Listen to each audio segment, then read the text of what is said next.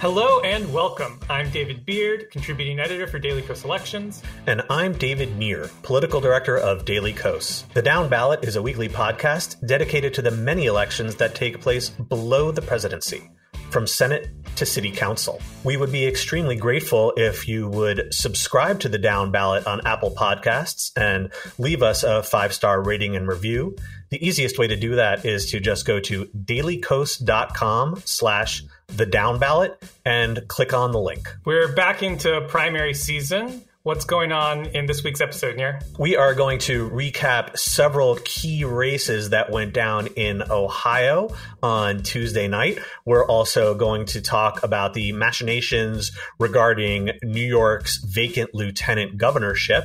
And then we are talking to Gaby Goldstein, a co-founder of Sister District, an organization devoted to increasing progressive power at the state level across the country.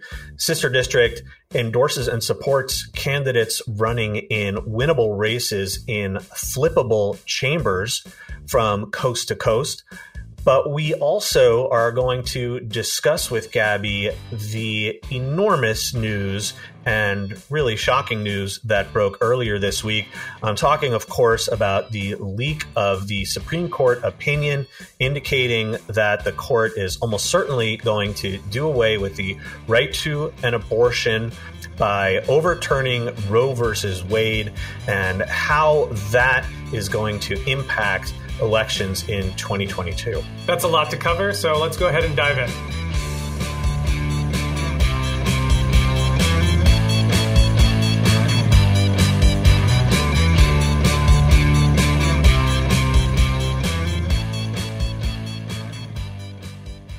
So on Tuesday night, we had primaries in Ohio and Indiana, and there are a few results that we are looking to recap in our weekly hits. Beard, why don't you get us started?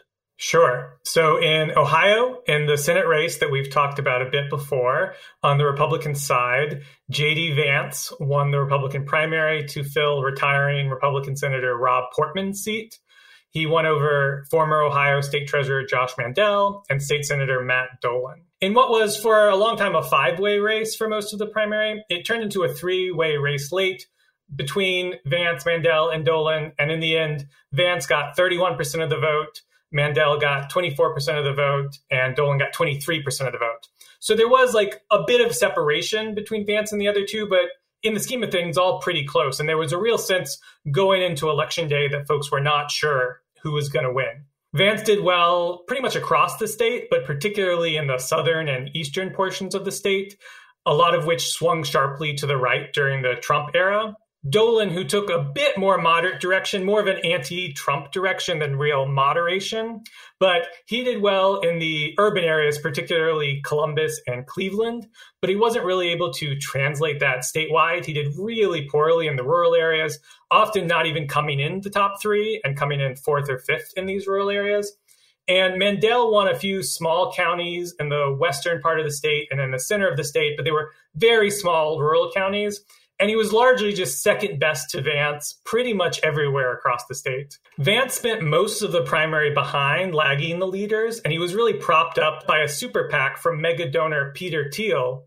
But in a race where there was never really a clear front runner, Trump's late endorsement that took place a couple of weeks ago was enough to sort of launch Vance into the lead, which the lead ended up being, of course, just 31%. So not exactly a dominating victory, but there's no runoff, so that doesn't matter. Vance now faces Representative Tim Ryan, who easily won the Democratic nomination on the same night. Ryan already has released an attack ad going after Vance for, leaving Ohio and getting rich from companies who benefit globalization, as well as having this celebrity figure who wrote a book and has attended a lot of Washington cocktail parties. So we'll see if that's able to dent Vance. Obviously, Ohio has become quite Republican-leaning of late, so it's going to be a very tough road for Ryan to beat Vance, but he's going to obviously really go after Vance between now and November. One thing I would add with Trump, you noted that Vance, who, by the way, is a venture capitalist, not normally the sort of profile we associate with winning elections in Ohio, he won less than a third of the vote. So on the one hand, maybe that looks like Trump's influence is not so great, but really, with the exception of Dolan, every single candidate had courted Trump's endorsement. They very badly wanted to present themselves as Trumpy candidates. So really, it does feel to me that almost 80% of the vote in this primary was in fact pro-Trump, but ultimately voters had to pick just one candidate. Trump's endorsement is not determinative in any election, but it is definitely the single best thing you can get in any Republican primary. It is the thing that will help you the most over anything else that you can get, because overwhelmingly, most Republican primary voters still like and support Trump. There's one Democratic primary that we want to talk about in Ohio's 11th district based in Cleveland. And we want to talk about it because it really turned out to be a total non-event. Last year, there was a special election for this seat where Shontel Brown defeated former state senator Nina Turner by about 5 points. And what was a huge upset, Nina Turner closely associated with the Bernie Sanders campaign and raised enormous sums of money for that race. But Brown really came from behind by presenting herself in many respects as a much more loyal Democrat. Turner decided to run again, and she argued that the outcome would be different this time, in part because the district had changed a bunch in redistricting. It, in fact, now covers the entire city of Cleveland, which is Turner's hometown. She served on the city council there. So it was easy to imagine that this transformation due to redistricting in this safely blue district was going to give Turner a boost, but that's exactly the opposite of what happened. Brown completely crushed Turner 2-1. She won 66-34. And afterwards, Turner, in her, I guess you could call it a concession speech, started rattling off a list of familiar early primary states as if to suggest that she's going to primary Joe Biden in 2024. But then in an interview afterwards, she said she was considering running for president as an independent. So I don't really understand what that list of states was supposed to mean. Is she planning to run in the independent primary for president? Anyhow, Shontel Brown can feel pretty good about this week's results, and her spot in Congress looks pretty secure. Yeah, the most revealing thing that I saw about this race was that Representative Alexandria Ocasio-Cortez waited until Monday evening, literally just before polls opened, to put out an email and officially endorse Turner. And AOC is really the person that I credit with having by far the best political instincts of folks on the left and really, really being smart about these things. And it's pretty clear by the way that this happened that she was not a believer in Turner winning this race and really only endorsed her because she felt like she had to, and did it in the really least helpful way possible. Yeah. And also one other thing to note is that there was a lot of money spent on behalf of Brown. Joe Biden specifically endorsed her. That's a very normal thing for a president to do for members of their own party. But typically it's something only done when you face a difficult race. But the reality was this wasn't a difficult race, that folks who thought all this money in the Biden endorsement signaled that Brown was potentially in trouble. That really wasn't the right read here. Yeah, exactly. So there's one more race we want to talk about from Tuesday night. That is Ohio's 9th district, and specifically the Republican primary. The 9th district is centered around Toledo. And in that Republican primary, a far-right QAnon-aligned activist won the nomination. His name is J.R. Majewski. He won with about 36% of the vote versus Rydell's 31% and Gavarone's 29%. So again, similar sort of to the Senate race, where it was pretty tightly packed between three candidates, but one sort of had a notable enough lead that it didn't end up being super narrow in the end. Majewski attended the notorious January 6th rally. He's been connected to the QAnon movement online in a number of different ways. So that's very concerning. But he benefited from outside support in this race. The Drain the DC Swamp PAC spent close to $400,000 on his behalf, mostly on mail and radio ads, promoting him and bashing the two state lawmakers. So now that he's won, he faces long-serving Representative Marcy Kaptur. She's actually the longest-serving woman in the history of the House. Her previously pretty safe Democratic seat was turned into a 51-48 Trump district, thanks to the Ohio GOP's almost certainly unconstitutional per their own state constitution gerrymander that they're going to use anyway because they just sort of ran out the clock on using the map for 2022. So this is as I said, a 51-48 Trump seat. So it's going to be very tough for Kaptur. She's going to need a lot of things to go right for her. But one of the first things to go right for her is having Majewski instead of a state rep or state senator, who she can really paint as very far outside the mainstream. Though, of course, we have said this before and we will say it again. Winding up with a totally Looney Tunes opponent is by no means a guarantee of success. And ever since Donald Trump, progressives always have to be careful what they wish for here.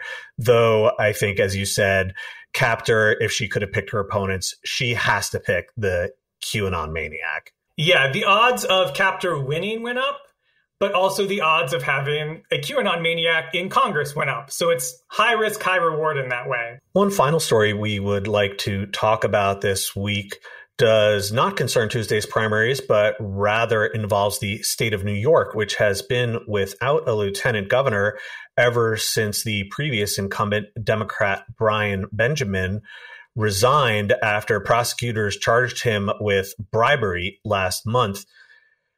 Governor Kathy Hochul named a new lieutenant governor to that empty spot, and it was, at least to me, quite a surprise the person she named, Congressman Antonio Delgado, who was first elected in the 2018 blue wave, flipping a GOP-held seat. One thing I should note is that Delgado will not require any sort of confirmation by the legislature. Hochul can appoint him unilaterally, but the real issue here is who's going to appear on the ballot in the primary. Now, let me preface this by explaining that in New York, candidates for governor and lieutenant governor run in separate primaries, but on a single ticket together in the November general election. So you can have awkward situations where candidates who don't particularly like one another wind up winning separate primaries and then get stuck together in what's often been called a shotgun wedding.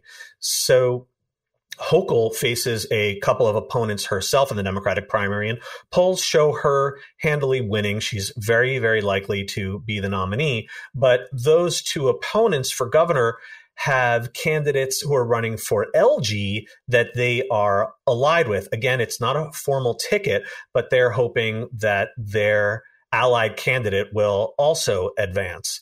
So Benjamin was actually stuck on the ballot because New York law makes it almost impossible for candidates to get off the ballot unless they die or move out of state or are nominated for some other office. That changed this week, though, because Hochul succeeded in pressuring the legislature into passing a law midstream in the middle of this election that is really designed to benefit her, that adds a new category of candidates who can remove themselves from the ballot. And that, whoa, lo and behold, is anyone who's charged with a crime. And Brian Benjamin, of course, played the good soldier. He doesn't really want to run for office while he's fighting off these corruption charges.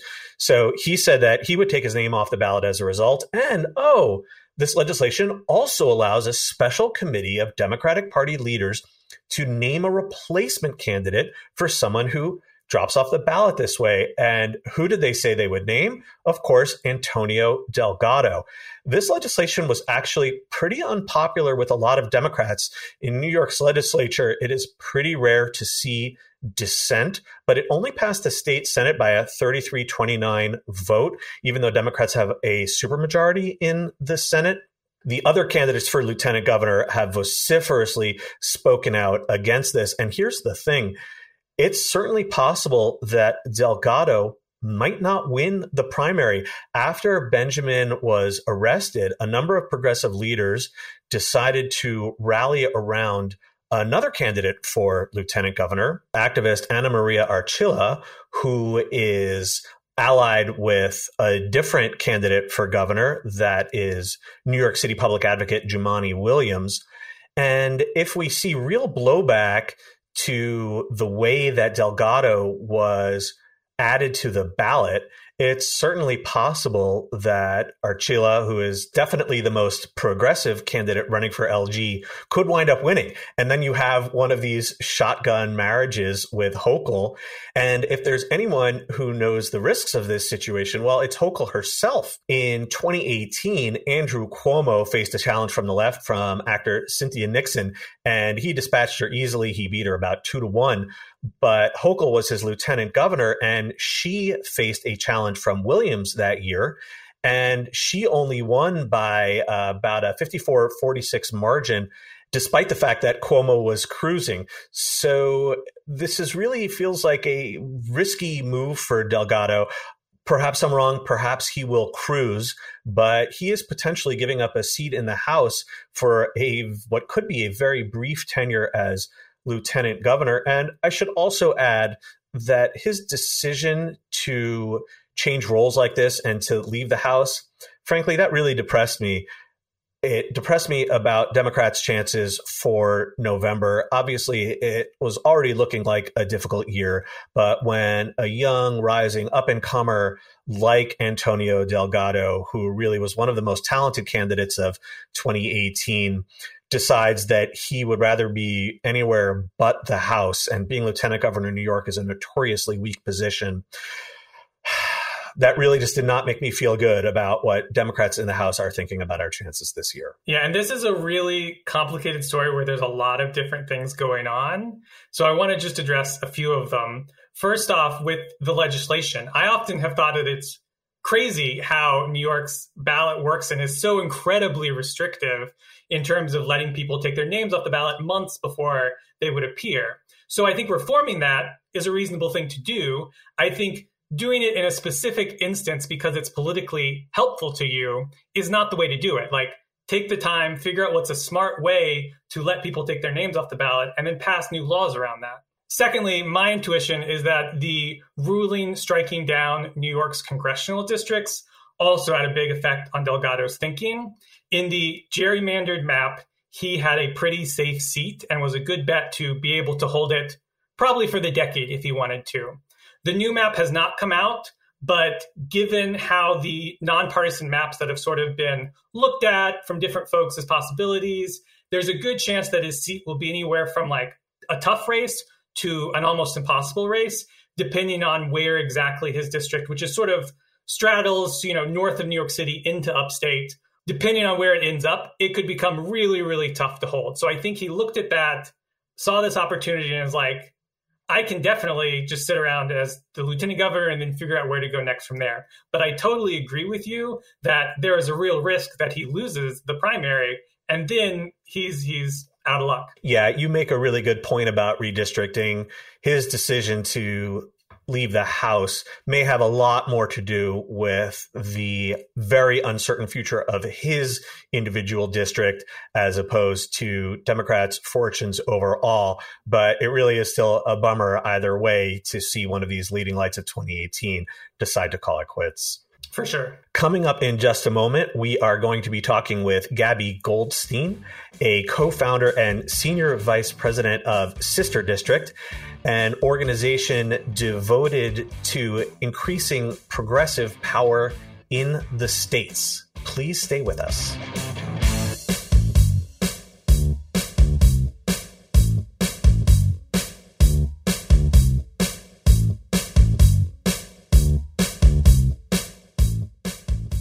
With us today is Gaby Goldstein, the co-founder and senior vice president of Sister District. Sister District is a grassroots organization that aims to build enduring progressive power in state legislatures across the country in some very innovative ways. Thank you for joining us today, Gaby. My pleasure. Thank you so much for having me. We are very excited to talk about Sister District's work today, but before we do, it really feels incumbent on us to address what is this year's biggest news. And that, of course, is the leak of the expected Supreme Court ruling striking down Roe versus Wade. And what I want to start by asking you, Gaby, is how does this upcoming decision that so many of us have dreaded for so long, how does it really interface with your mission at Sister District? And I also want to know if you could talk a bit about what blue states are doing to expand and protect the right to abortion, because we hear so much about red states curbing and restricting and eliminating the right to abortion, but that's not the whole story that's going on here. Yes, absolutely. So, let's take a quick step back for a second, right? So this leak is, it's unexpected, shocking, of course, but the decision and its reasoning are not a surprise, right? Let's just be clear, eviscerating federal civil rights and regressing us back to an era of forced birth are the culmination of a literal century of strategic power building on the right, which has at its very core the expansion of state power, right? And on our side, progressives have overinvested in federal strategies and power building to the exclusion of focusing really any significant attention on building power in our states. Conservatives have been just ruthless and consistent in building power at different levels of government, and we have not. We have neglected state power. And so now we're in this moment of ascendancy of state power, where state power is growing exponentially, from abortion access to free and fair elections. States are growing in power, and progressives are, in my mind, structurally and rhetorically, frankly, unprepared for this moment. So, we are at this moment not by accident, right? This is not accidental. Decades in the making, bought and paid for by a very strategic and focused conservative project that has always centered the idea of state power as consistent with its ideology.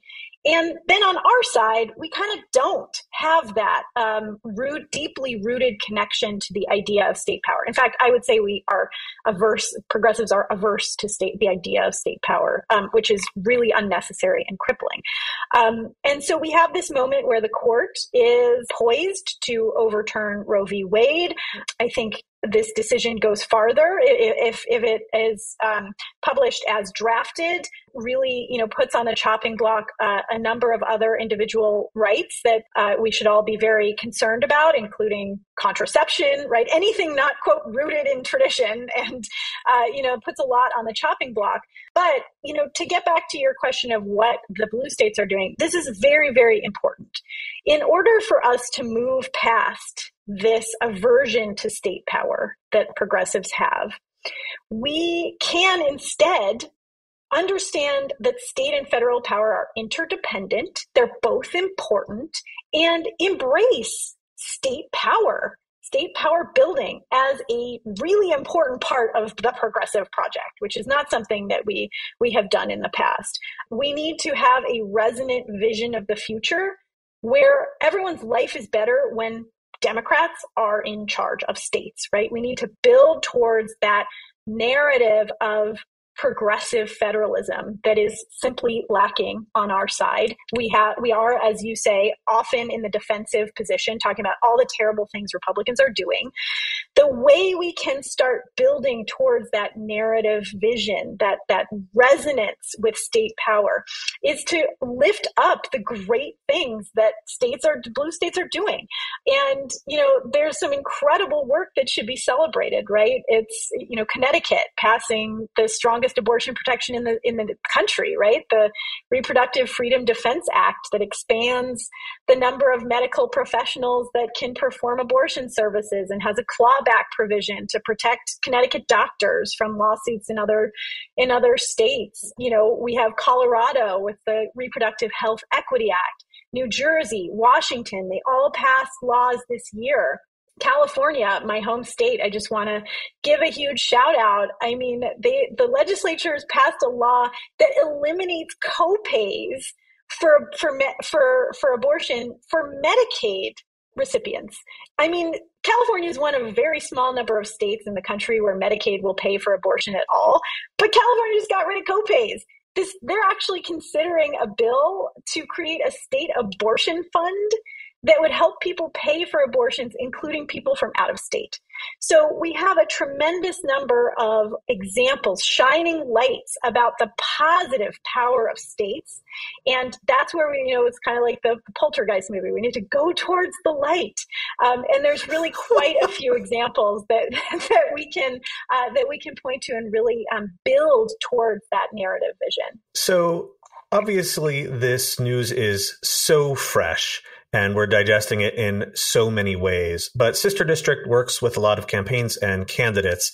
How have these campaigns reacted to the news in the early going? And do Democratic candidates have any thoughts yet about how they really want to address this and bring this up on the campaign trail this year? So abortion access is a motivating issue for Democrats. The rubber hits the road on so many issues that affect our daily life at the state level. And candidates who are running for state leg know that, right? They're running for state legislature. They know how important they are as a critical firewall against so much regressive policy, and also, as I said before, that they are the gatekeepers of a resonant positive future for their constituents, and ways in which their constituents' lives can be better and will be better when they're in office. So it's going to be really, really critical for state legislative candidates to communicate that to constituents this year, right? So, certainly will repro be the top issue for every single district all across the country? No issue is the top issue in every single district in every single state. But this is a motivating issue. It is necessary for Democratic candidates to talk about this issue because it really matters to voters, and it will be a motivator this year. We could talk about this for a long time, but we do want to get to the important work that Sister District does and all of the work that you all have been doing across the country. So Sister District was created in the wake of the 2016 elections, as so many of us were looking for a way to respond to Trump's election and everything that happened that year. So tell us how Sister District came to be and your role in that. So I always say it's a postmodern love story because my co-founders and I met online. Our meet cute is on a Facebook thread for progressive lawyers, and hatched this idea. God, wouldn't it be great if we could redirect some of the energy and the resources from here in the Bay Area to another place in the country or even in the state where we could have a really big impact. And so the name Sister District comes from the idea of a sister city. The idea was, what if we were able to sister up teams of volunteers somewhere to direct some of the energy and resources that they have towards strategic, winnable state legislative races somewhere else where we could really make a big impact. And, it started as an idea, as I said, on a Facebook thread, and it's grown now to an organization of over 55,000 volunteers across the country. I can't believe we've been at this for many cycles now. And each year we choose a set of state legislative candidates, and we sister up our teams to a couple of them for field and fundraising support. So we work directly with the candidates who we support. We also provide our candidates with in-kinded general consulting. So, we help them with field plans, help them cut turf if they need it, give them advice on messaging, media training, all of that good stuff to the extent that it's needed.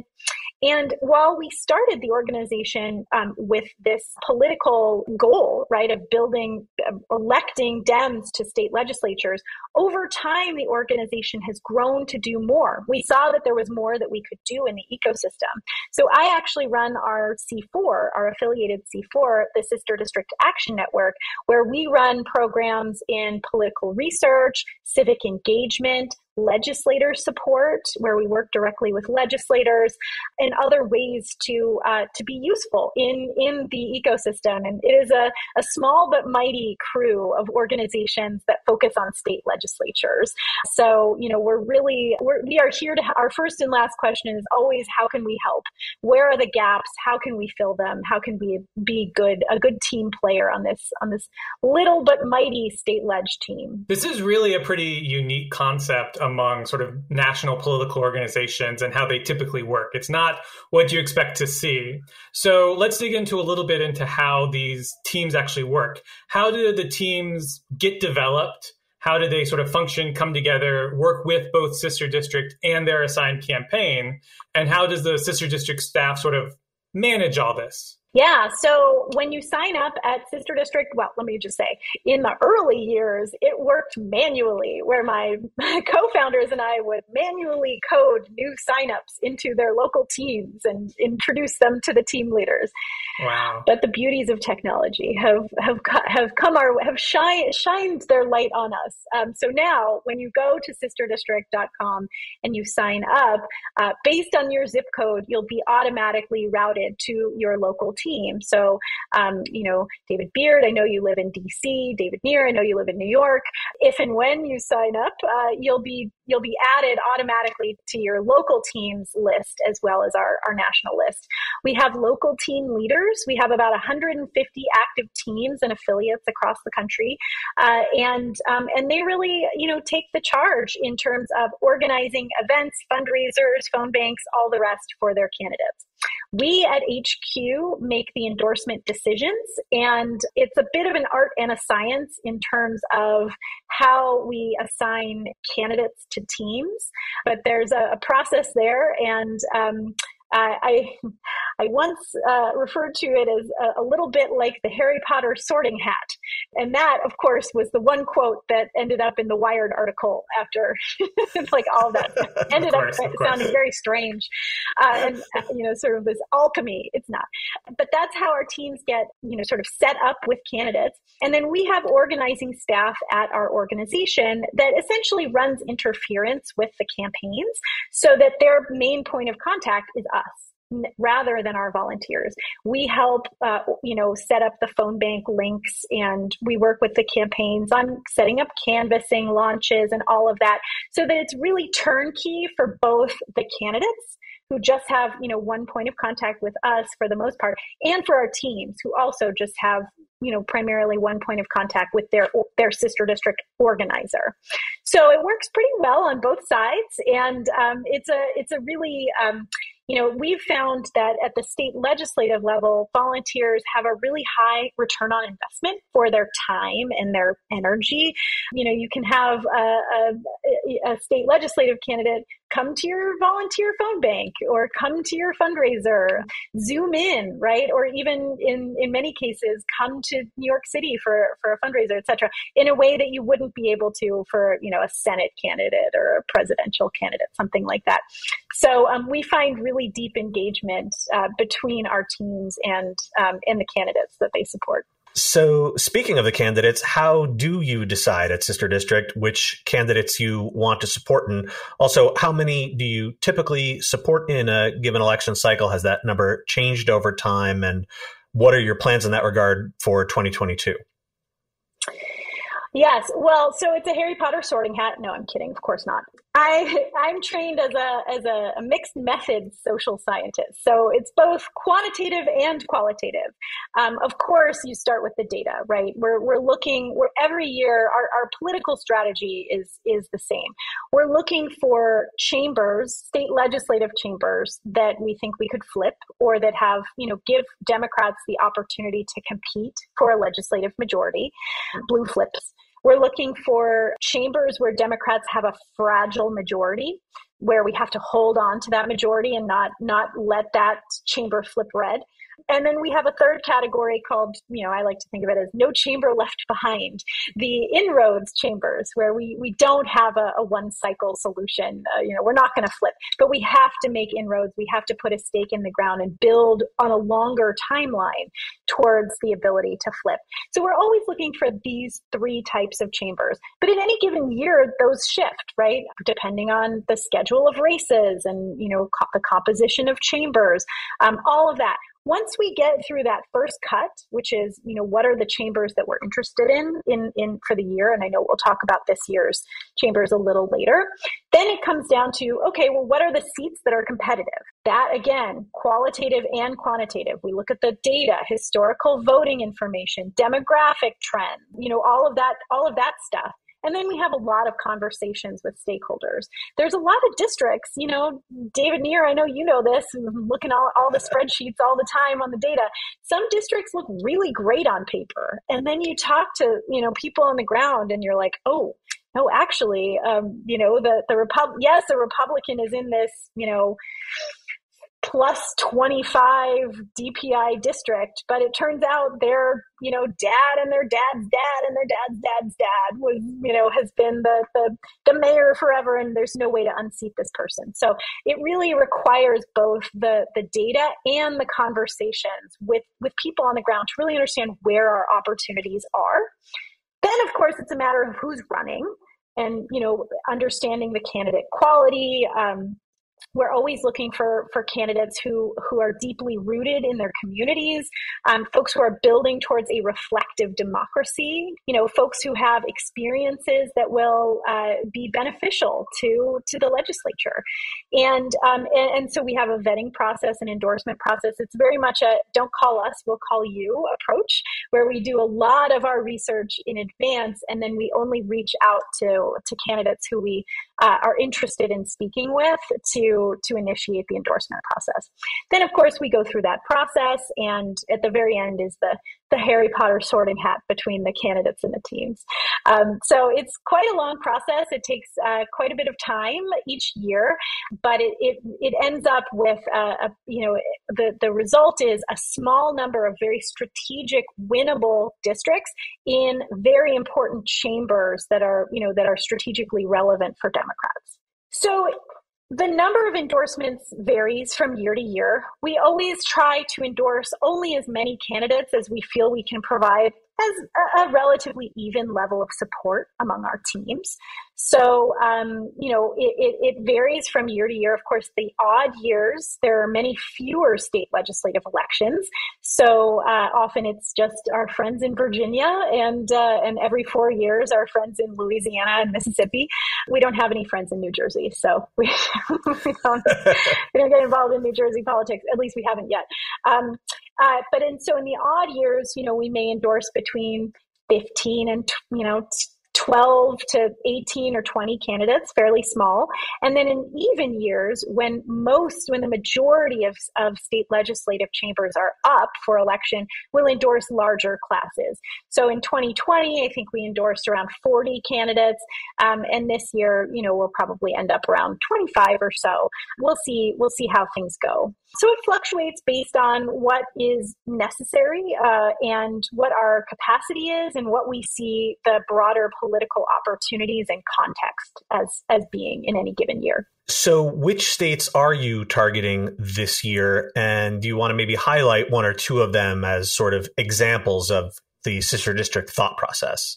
Yes, I think that to talk about this year, we should first take a minute to talk about the political context and the environment that we're going into this year. So let's not hide the ball. We're heading into a pretty challenging political environment for Democrats. Certainly, historically, the party in office tends to do worse than the out party in midterm years. That's often misunderstood as a referendum on the president, but it's more accurate to understand midterm performance as a reflection of out party enthusiasm. So what really will drive a lot of the outcomes that we see this year is, yes, of course, Joe Biden's ratings matter and all of that, but Republican enthusiasm will be a really critical factor in midterm performance. performance. So, historically, that would indicate that, Republicans, now, if we all remember how Democrats felt in 2018, right, the midterms when Trump was in office, we were fired up, we were angry, we were motivated. That's how many Republicans feel right now. So that's the political environment that we're heading into. Even in a good year, Democrats struggle with ballot roll-off, meaning that even in a good year like 2018 or 2020, we almost always see Democrats at the bottom of the ticket underperforming, getting fewer votes than the Democrat at the top of the ticket. And the reverse is often true, where Republicans at the bottom of the ballot, they often get just as many votes, if not more votes, than their top of the ticket. A great example of this is in Virginia last year, where the Democratic governor, the Democratic nominee for governor, got 60,000 more votes than Dems running for state leg. So we had a 60,000 vote roll off. And on the Republican side, several thousand, I think it was about 3,000 or 4,000 more people voted for Republicans running for state leg than voted for their gubernatorial candidate, right? So we see this. So even in a good year, we struggle with roll off. That will be an enthusiasm gap. I know, David Neer, we've talked about this, and I've written about it, and you've read my op-eds and given me notes. But this is something we'll have to contend with this year as well, which won't be a good year. It might not be a great year. I'm not saying it's going to be a terrible year, but it's not going to be 2018 in terms of our performance. So we have to watch that. That's something else that we need to look at going into this environment. One other thing about Virginia, I'm not a huge fan of overanalyzing the results from last year. It's a different year, it's a different state, different context, all of that.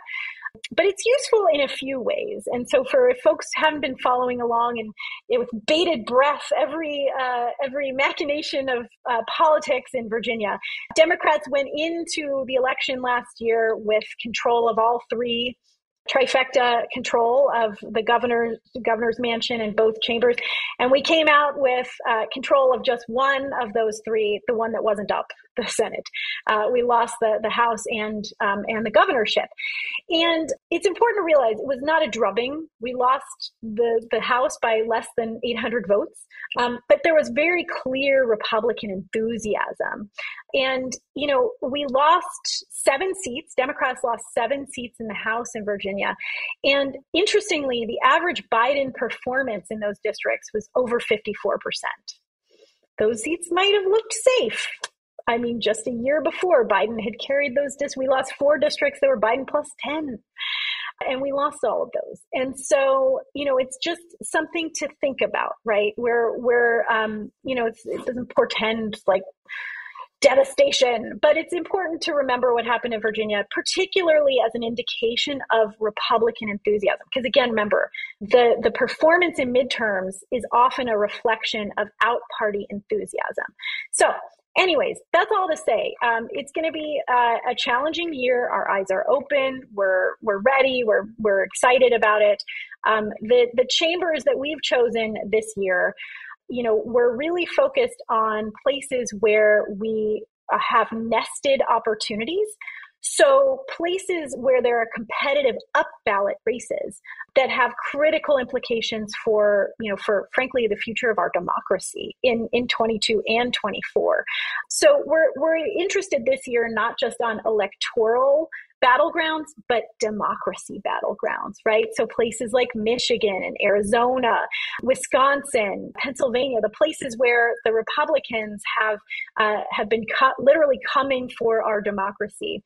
And we're also really interested in states where there have been redistricting commissions or courts or legislatures have produced maps that are frankly fairer for Democrats, where we have a better opportunity. So this year, the chambers that we think Democrats have an opportunity to compete for a majority, it's not to say we're going to be flipping all these chambers, but we have the chance to compete. It includes Pennsylvania, the Pennsylvania House, not the Senate, the Michigan, both chambers in Michigan, Arizona, both chambers.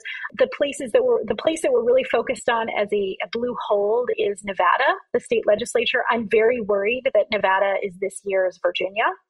if we don't, if we think that Nevada is safe, and which many people thought Virginia was. And then in that sort of no chamber left behind, we have Wisconsin, Georgia, and North Carolina. Again, we're not flipping those chambers this year, but critically important, especially in Wisconsin, given what's happened with the Supreme Court shenanigans and the terrible, devastating maps that we've ended up with in the legislature, where we're going to be teetering on the precipice of a super minority, for the foreseeable future. Really need to sort of keep our stake in the ground in those states and invest for the long term. So this is definitely something that we've talked about a lot on this podcast, the difficult climate that's expected this year. And so when you're working with these campaigns, when the organizers on staff are advising these campaigns, how are you talking to them about how to run in a campaign in this sort of cycle that's expected to have that, out party enthusiasm problem? A beloved progressive messaging strategist who, if you don't know her, highly recommend having her come on your show. Her name is Anat Shenker-Osario. She is, I think, just absolutely brilliant mind when it comes to breaking down how to think about messaging and strategy. And so, what she always says is that we progressives, we can't just be against the terrible things that Republicans are doing. We have to have a vision of the future that is resonant, that communicates to voters how people's lives will be better when we have political power, and that are rooted in shared values, right? We can't just be talking about policy all the time. We have to be connecting the policies back to our shared values: equality, dignity, prosperity, the values that root us, that are sort of reflected in the policies that we're interested in, but that, again, go to the fabric of who we are and what we care about. So candidates really need to be focused on doing that, on communicating, not just in the negative about, in contrast to the terrible things that are being pushed by Republicans, but also have that positive shared values frame in communicating what we're for. And so, that's one piece is focusing on messaging, having that positive vision of the future, not just a negative contrast.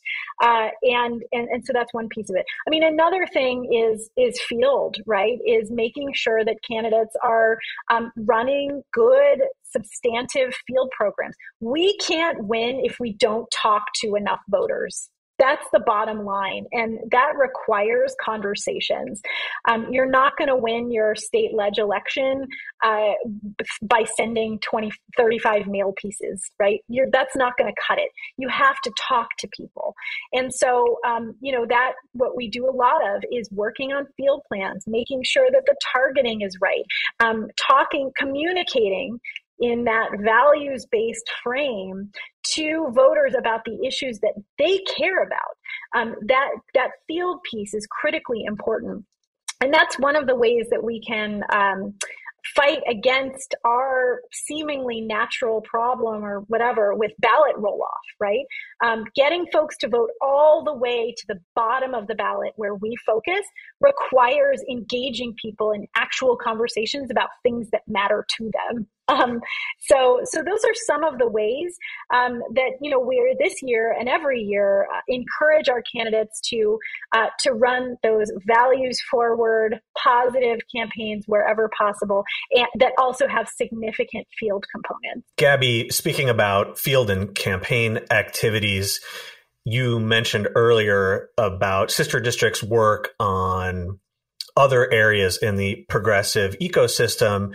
And I know one thing that you have done is you've put together a number of research studies on the effectiveness of various campaign activities that either campaigns themselves or volunteers or outsiders might engage in. And we actually talked about some of your research on a previous episode on this podcast, and it concerns what I think is one of the most beloved activities, particularly by online folks who may be a little bit more introverted, don't necessarily want to knock doors or cold call people, and that is sending postcards to potential voters in targeted races. And you've looked into this a lot. And so I would just love to hear your sort of full summary of what these findings are, because we treated this in brief on that previous episode. But I think that this is such a popular activity, and I'd love to hear what you have to say about it.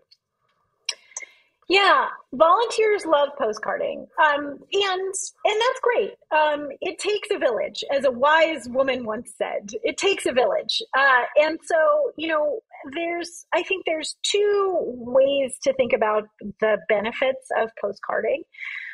One is, of course, I think primary intended benefit, which is, does it help turn out the vote more? But the other is that it's often, not always, but at least sometimes, a nice entry point for volunteering. It's a lightweight way for a volunteer to get started, to join a sister district team and do something, lightweight, have a conversation and some, cheese and wine over writing some postcards. The goal, the hope there being that it's an introductory point to a ladder of engagement where the volunteer will then do, some phone banking and maybe then go canvassing and, get more embedded into the idea of field. So important to remember at the outset that there are two outcomes that we care about. If you care about volunteer engagement, one, of course, is voting. Does it help turn out the vote? The second is, does it help embed the volunteer into the organization and the idea of volunteering? Both important. And both can have positive outcomes for postcarding, right? So, the bottom line of it as a tactic to increase turnout is that it depends, right? How many lawyers do we have on this podcast? I know David Neer is a lawyer. I'm a lawyer. I don't know David Beard. Nope. Darn, we've only got two. But what do lawyers like to say? It depends. So, the devil is very much in the details on when postcarding is effective. And, one cut at it is it depends on the type of election. We tend to see larger effects for postcarding in primaries and in special elections, which are quieter political environments where voters are not getting hit by, thousands of ads and hundreds of, phone calls and all the things. Quieter. It's easier for us to detect an effect of receiving a handwritten postcard from a volunteer encouraging the voter to vote. The quality of the message can impact how effective the postcard is. Who you're targeting can impact the effectiveness, right? A lot of lists, voter lists are, quote, dirty, right? They include a lot of people who have moved or have died or, are not even Democrats. The dirtier your list is, the lower your effectiveness of your postcard writing campaign is going to be, because you're either going to get a lot of postcards that end up nowhere because there's literally no one home, or you're reaching people who are not going to agree with us in the first place. And the outcome that you're looking to influence may impact how effective it is. For instance, we've run postcarding experiments to increase voter registration, which is a different type of outcome than looking to use a postcard to increase voter turnout. So all of those sorts of factors may and do influence how effective a postcard program is going to be. Honestly, we've run studies looking at whether, sending a postcard from in the state with a local postmark increases turnout more than mailing a postcard with an out-of-state postmark. We found that it did matter a little bit. The other thing I'd say is that, we sometimes we'll see statistically significant results, right?